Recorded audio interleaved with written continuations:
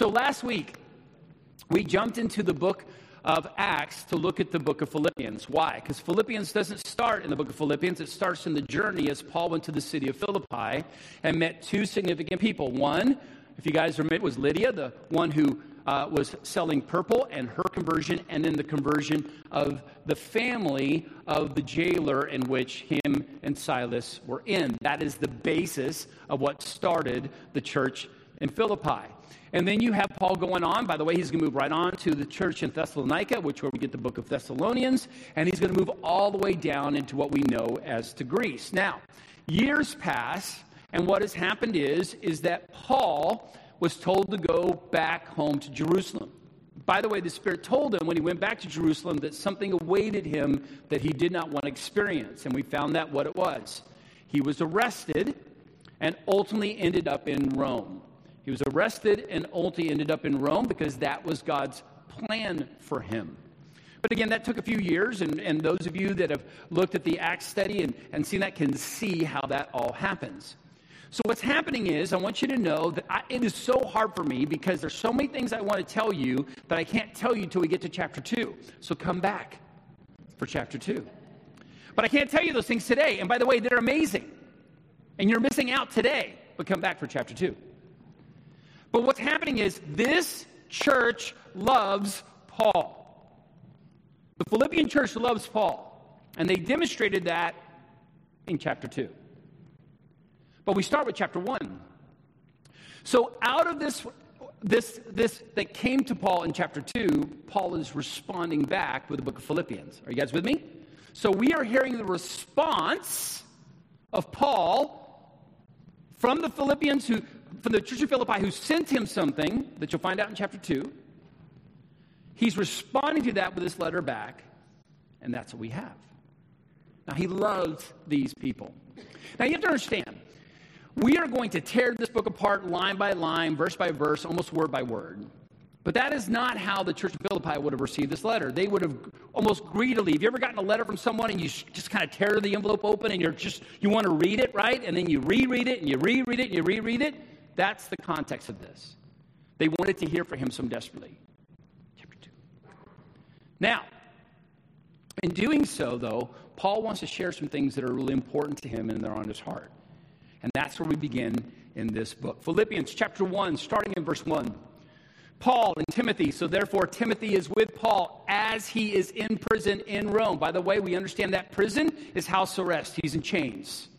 Timothy is with him, taking care of him. Servants of Christ Jesus, to all the saints in Christ Jesus who are at Philippi, writing to them, all these people at Philippi, with the overseers and deacons. Again, they have established a church there. They have overseers and deacons. It means they have elders and deacons, and they've established a hierarchy of a church in the city of Philippi. Verse 2, grace to you and peace from God our Father and our Lord Jesus Christ. Right? That's what it's all about. Grace to you and peace from our God and Father and the Lord Jesus Christ, because that's what has come on the church at Philippi. Grace and peace. But it comes through Jesus. Verse 3, I thank my God in all my remembrance of you. Anytime he thinks of the people of Philippi, thinks of Lydia, thinks of the jailer's home, thinks of the church that started there, he goes, I thank God for you because what took place there. I thank God in all my remembrance of you, always in every prayer of mine for you, all making my prayer with joy. Which is why we have that as our theme, and you're going to see that come up again here in a few minutes. Because he has joy for them.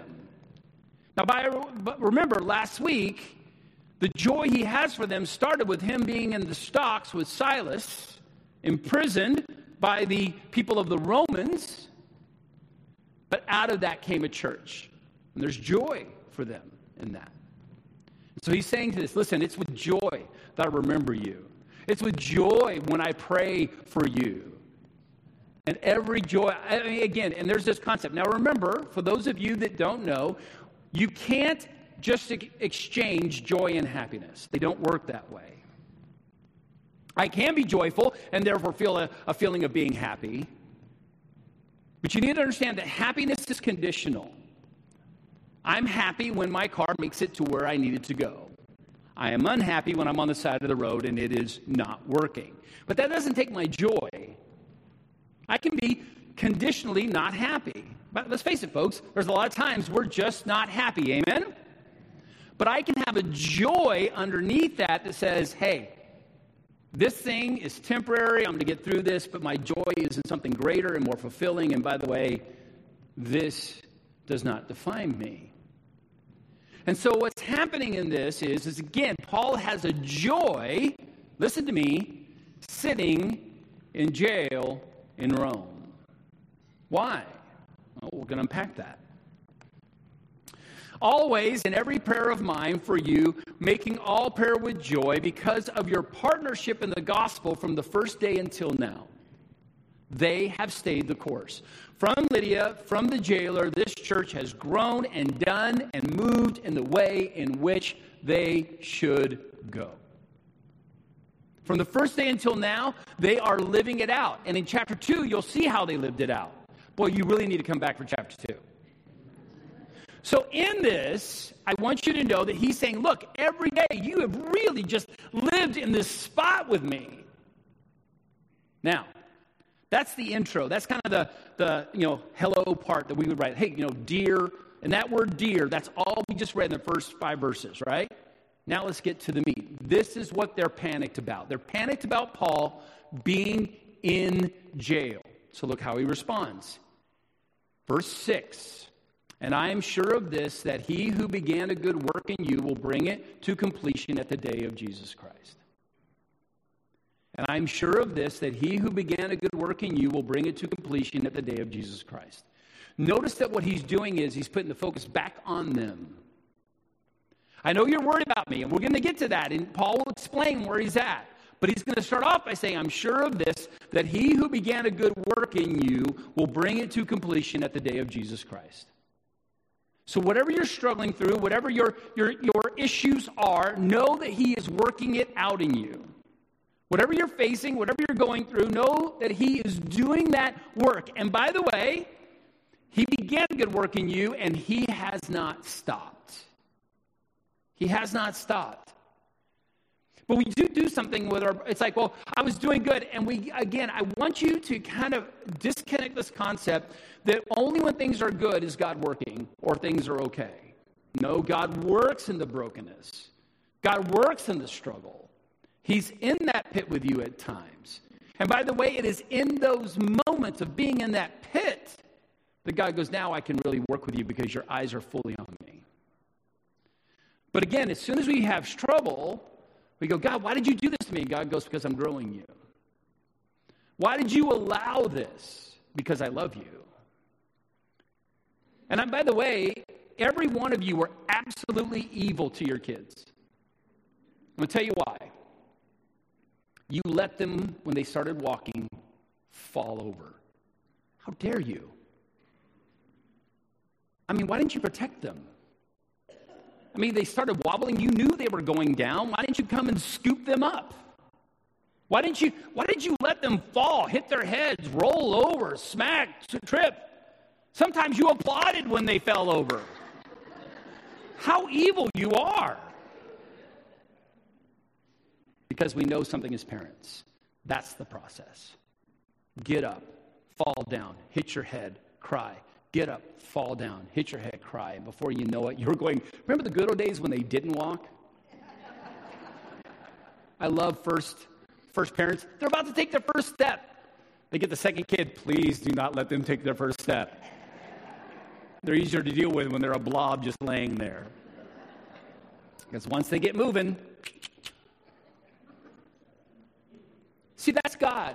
God knows that we need to get up and fall down and hit our head and cry and sit there and wonder, but eventually we get up and we try again. We try again. We try again.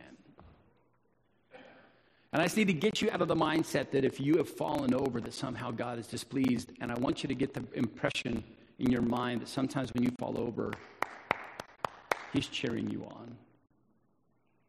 Because it's going to make you stronger. It's going to make your legs stronger. It's going to give you more balance. And I'm sure of this, that he who began a good work in you will bring it to completion on the day of Jesus Christ. It is right for me to feel this way about all of you because I hold you in my heart, for you are all partakers with me of grace, both in my imprisonment and in the defense of the confirmation of the gospel. So you are partakers with me. Chapter 2. I hold you my heart, for you are partakers with me of grace, both in my imprisonment and the defense of the confirmation of the gospel. You've joined into this whole thing. This whole thing that caused me to be imprisoned, this whole thing to do what I've done, you've joined in because you've seen the bigger picture. By the way, not everyone saw the bigger picture. When Paul was arrested, there are those specifically even out of the church in Ephesus that said, well, if Paul got arrested, he must have done something wrong. Therefore, they disconnected themselves to Paul. And by the way, we hear rumor about people, or we hear something, and what we do is we go, oh, that must be because of when we haven't really ever gone to them and found out the full story or found out what was going on. And that was happening to Paul. But the Philippi church jumped right in and helped out. Chapter 2. So in doing this, I want you to understand that he's going, look, I get it. You saw the bigger picture and have partnered with me and been partakers with me of the grace that looks at. Verse 8, for God is my witness how I yearn for you all with the affection of Christ Jesus. I yearn for you with the affection of Christ Jesus. Verse 9, and it is my prayer that your love may abound more and more with knowledge and all discernment. Now we're going to unpack this verse more significantly. It is my prayer that your love, by the way, this is where we get in trouble. Love for us is I love my haircut, I love my steak, I love my wife, I love my dog. They're not all the same love. Okay? But the problem we have is that we just hear the word love and we go, oh yeah, I pray that your love. Oh yeah, I'm a loving person. Nope. Let me explain something to you. It took agape love to have Jesus go to the cross. That is the love we're talking about. If you want to know the love we're talking about, think of the love that took Jesus, by the way, who said very clearly, I don't want to do this. I wish there was another way out. Not my will, but your will be done. That was love for his Father, and by the way, love for us that sent him to the cross. That's the love we're talking about. It is my prayer that your love, that love that sacrifices, that love that keeps pushing into the place that it hurts, that love that goes in. Now, I want you to know that he's saying, look, I want you to know, I pray that your love, now he's going to do something really interesting here, may abound more and more. Now, let me talk about the word abound. The word abound is this idea of overflowing, right? Abound. It's a big word. It's a good word. And if he would have just said, I wish your love may abound, that would have been enough. And if he then would have said, I wish your abound would abound more, that would be enough. But he says, I pray that your love may abound more and more. See, this is this growth that needs to come. And again, it's not this I love my dog love. For some of you, your love for your dog needs to calm down.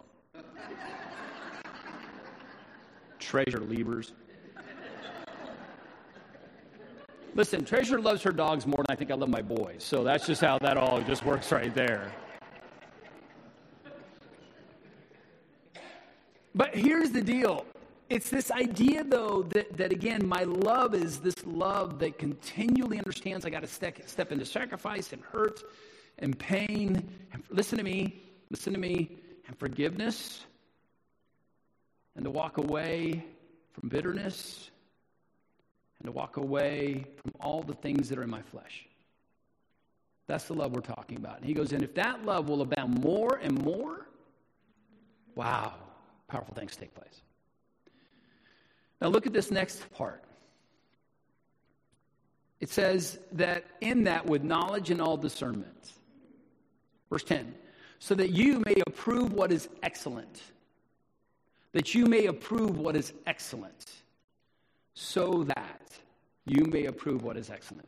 See, what is excellent is when people start living as Christ would have them live. That is what is excellent. And so be pure and blameless for the day of Christ. That you're not holding all this junk, and you're not dragging all this baggage, and you're not bringing all this pain, and you're not bringing all this. You've forgiven people. You've let them go. You've forgiven yourself and let yourself go. You've stepped into where people, yes, by the way, You are justified in giving them judgment, but by the way, you'd be more loving to give them grace because, by the way, that's what you want, right? Again, I've said this over and over again. I want justice for everybody else. I want grace for me. Turn that around. I would love it to be that I give grace for everyone else, and I really look at myself and go, Jeff, what do you have to change in you? So that you may approve what is excellent and so be pure and blameless for the day of Christ, filled with the fruit of righteousness that comes through Jesus Christ to the glory and praise of our God. Filled with the fruit of righteousness that comes through Jesus Christ. Meaning the fruit that you're going to get of righteousness, living rightly, doing rightly, comes through Jesus Christ. Not your own actions. Not because you read the rules and you live by the rules. All I know is when I read the rules, it tells me how far can I push the line. Jesus Christ tells me how closer can I get to him. Jesus Christ says, how can I be more like him? And there becomes the battle. And the fruit that comes out from me being more like him, then I'm where I want to be. Filled with the fruit of righteousness that comes through Jesus Christ to the glory and praise of God. To the glory and praise of God. May what I do bring glory and praise to God. And to that we need to say amen. Now I want to go back to this verse 9. And it's my prayer that your love may abound more and more with knowledge and all discernment. By the way, it does take knowledge. You do need to study about Christ more. Again, the purpose of us being in God's Word is to know the nature of who Jesus is. To know his heart. To know how he would function. To know what he would do. And so again, the least of these, why was he more comfortable with the least of these than he was with the Pharisees?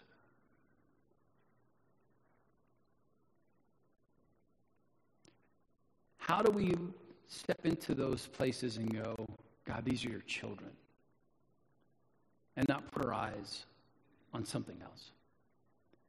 With all knowledge and all discernment, may your love, this love that, by the way, is the love that sent Jesus to the cross, abound more and more. Okay, now, that is a good beginning of a letter. Amen? Now, he's just coming in going, first of all, I love you. I have joy over you. My heart's for you. This is great. By the way, God has started a good thing in you. Do that, but by the way, abound in that love more and more, a love that will take you where you need to go. And by the way, do that so there is this place where you're reaching out to people, and at the end of the day, God gets the glory. That's a good beginning of a letter. And then we get to the part that the Philippi people were probably looking for. Now, he just gave them a message they need to listen to, but this is what they were looking for. Verse 12. Now, you need to, let's just be honest here. I think we take our humanity out of Scripture. What that means is that if we heard of one of our missionaries, Joel, who was on staff here, if he ended up in jail, trust me, that news would go around this place pretty quick, right? What happened? What took place? What's going on there? And again, rumors and all the other junk that would go through that.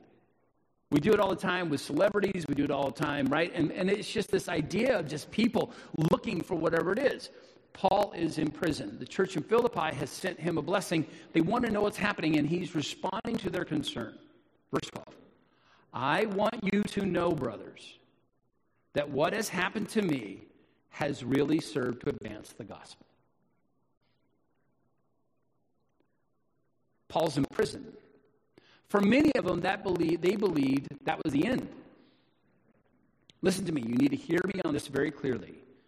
Paul being in prison meant that was the end. He's this missionary gone to go to the Gentiles. He's been all over the known area. He's in prison, can't go. So in their mind, done. End of story, close of book. With the next few verses, Paul's going to reopen the book. I want you to know, brothers, that what has happened to me has really served to advance the gospel. And the person who's reading this going, what? You in prison has served to advance the gospel. Well, let's unpack that. Verse 13. Hold on. Oops. When you go back too far, this is what happens. Sorry. You're all good as long as you don't hit the wrong button. Verse 13. So that it has become known throughout my whole imperial guard and to all the rest that my imprisonment is for Christ. Listen. The imperial guard is now his new inner circle. This is what we understand happened. Paul's under house arrest. Under house arrest, you still had a Senate guard there. The guard would come as a Roman guard. They would sit there. They're doing nothing but hanging out with Paul all day. You think Paul's just going to sit there and say nothing? No. So what happened was Paul would convert his guard. The Romans would be like, what happened? You know that guy? Yeah, he believes in Jesus now. Well, then give him a new guard. Get that guy out of there. Paul's like, yes, new guard. He converted that guard. We'll get that guy out of there. New guard. Paul goes, this is great. The Romans keep sending me people to share Jesus Christ with. Listen, but you need to understand something because this is how he would win them over. Have you ever, I had a friend of mine, well, Danny has gone and done ministry inside of prisons, or maybe you've met somebody. If you meet someone in prison, the question that's going to come up is this question: what are you in for? It's a pretty, right? You're in here. How did you get here? Oh, I robbed a bank, or I stole a car, or whatever. Right? Find out what they're in for. That's kind of a deal if you're talking with somebody in jail. So the Romans would show up to Paul and go, so what are you in for? Yes. There's the opening. Well, I could be free. Matter of fact, 3 different times, I've had 3 different leaders tell me that they would set me free, but I asked to come to talk to Caesar. So wait a minute. You could be out of your chains. Yep. But I asked each time to go to Caesar. So you chose to be in the chains. Well, until I talked to Caesar. Why? Because I want him to hear the message of Jesus Christ. Look how Paul ends this verse. It has become known throughout the whole imperial guard and to all the rest that my imprisonment is what? For Christ. Not because of, for. He is telling them, I'm in these chains for him. And then, by the way, if you're a Roman going, wait a minute, why? That would lead a follow-up question, and a follow-up answer, and a follow-up discussion, and a conversion. That's what would take place. So, hey, Philippi church, what you thought was the end has become the beginning, and they keep sending me people to share Jesus with. This is awesome. Here we go, verse 14. And, that's not just the end of it. That word "and" is so amazing. If it was just that the imperial guard is being won to Christ, that's great. And, woohoo, more stuff. And most of the brothers, having become confident in the Lord by my imprisonment, are much more bold to speak the word without fear. Those watching have found out that, hey, Paul went to prison, and guess what? God's using him there. So wait a minute. If God is using Paul in prison, if I get and I speak, then maybe God would take me to prison, and I could be used by him. Wait a minute. I don't lose in this story. So then people who were afraid, because if they were afraid of getting in prison, go, wait a minute, all that means is a different ministry in a different location. By the way, this is what happens in China. The house churches in China, the pastors for years have said, I will pastor this church unabashedly, yes, underground, but if they catch me, they're just going to send me to a prison where I get to share Christ with the prisoners in prison. Because they have a joy deeper than our joy. I need you to understand what's happening here. Listen, you cannot stop a church that sees the obstacle as a new opportunity. You cannot stop a church that sees an obstacle as a new opportunity. I have said for years, I believe that probably in the state of California, in the near future, that the state of California is going to take away the nonprofit status of churches. And we will see that as an obstacle, and I'm telling you right now, we better start seeing it as an opportunity. If they take away things and we go, oh, it's over for us, that's the end, then we don't understand who God is. We need to start seeing obstacles as opportunities, because that's what Paul's saying. You put me in prison, I'm just going to worship to anybody they put me with. And we need to see the heart of what's happening, and it's happening for other pastors who go, wait a minute, I'm going to be more bold, because the end of the story is they put me in jail, and I get to witness to more people. Some indeed preach Christ out of envy and rivalry, but others from goodwill. Now we're going to get to the other issue that happens in the city of Rome. The latter do it out of love, knowing that I am put here for the defense of the gospel. So there are those in the city of Rome, pastors, who are preaching the gospel, who understand exactly why Paul is put there. They get it, they understand it, they're for that, and by the way, they are preaching the gospel. The former proclaim Christ out of selfish ambition, not sincerely, but thinking to afflict me in my imprisonment. Wait a minute. What's going on here? Here's the problem. I want you to see this, because this gets scary beautiful. Scary beautiful. Christianity starts in the city of Jerusalem. We know that. It starts with the 12 apostles, starts at Pentecost with this person named Peter. The apostles are doing a great work, and they're doing great in the Jewish culture there. This guy, by the way, the name of Saul basically comes in with the stoning of Stephen and scatters the church. Some of those Jews make it all the way up to Rome and establish a beachhead of Christianity in the city of Rome, but they're Jews. This Saul becomes converted and becomes Paul. Paul is given the message to go to the Gentiles. Here's the problem. The Jews are really not that excited about letting the Gentiles into Christianity, because they're more into their Judaism than they are about what's going on. So what happens is that when Paul starts preaching that the Gentiles have access, it's a problem for the Jews, even the Jewish Christians, and those are called Judaizers, which they were saying this: yes, become a Christian, but first of all, become fully Jewish. When you become fully Jewish, then you'll have access to Jesus, which is not true. It's not healthy. It's not right. Paul's coming along saying, no, it's not about that. Let me just show you from the book of Romans where he writes this. This is Romans chapter 3, 28 through 31. For we hold that one is justified by faith apart from works of the law. Or is God the God of the Jews only? Is he not the God of the Gentiles also? Yes, of Gentiles also.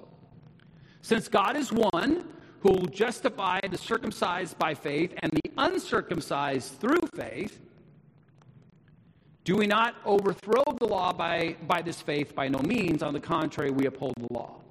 So what he's trying to say is, look, the fact is, yes, you who came through the Jew side, great for you, but do not stop those coming from the Gentile side.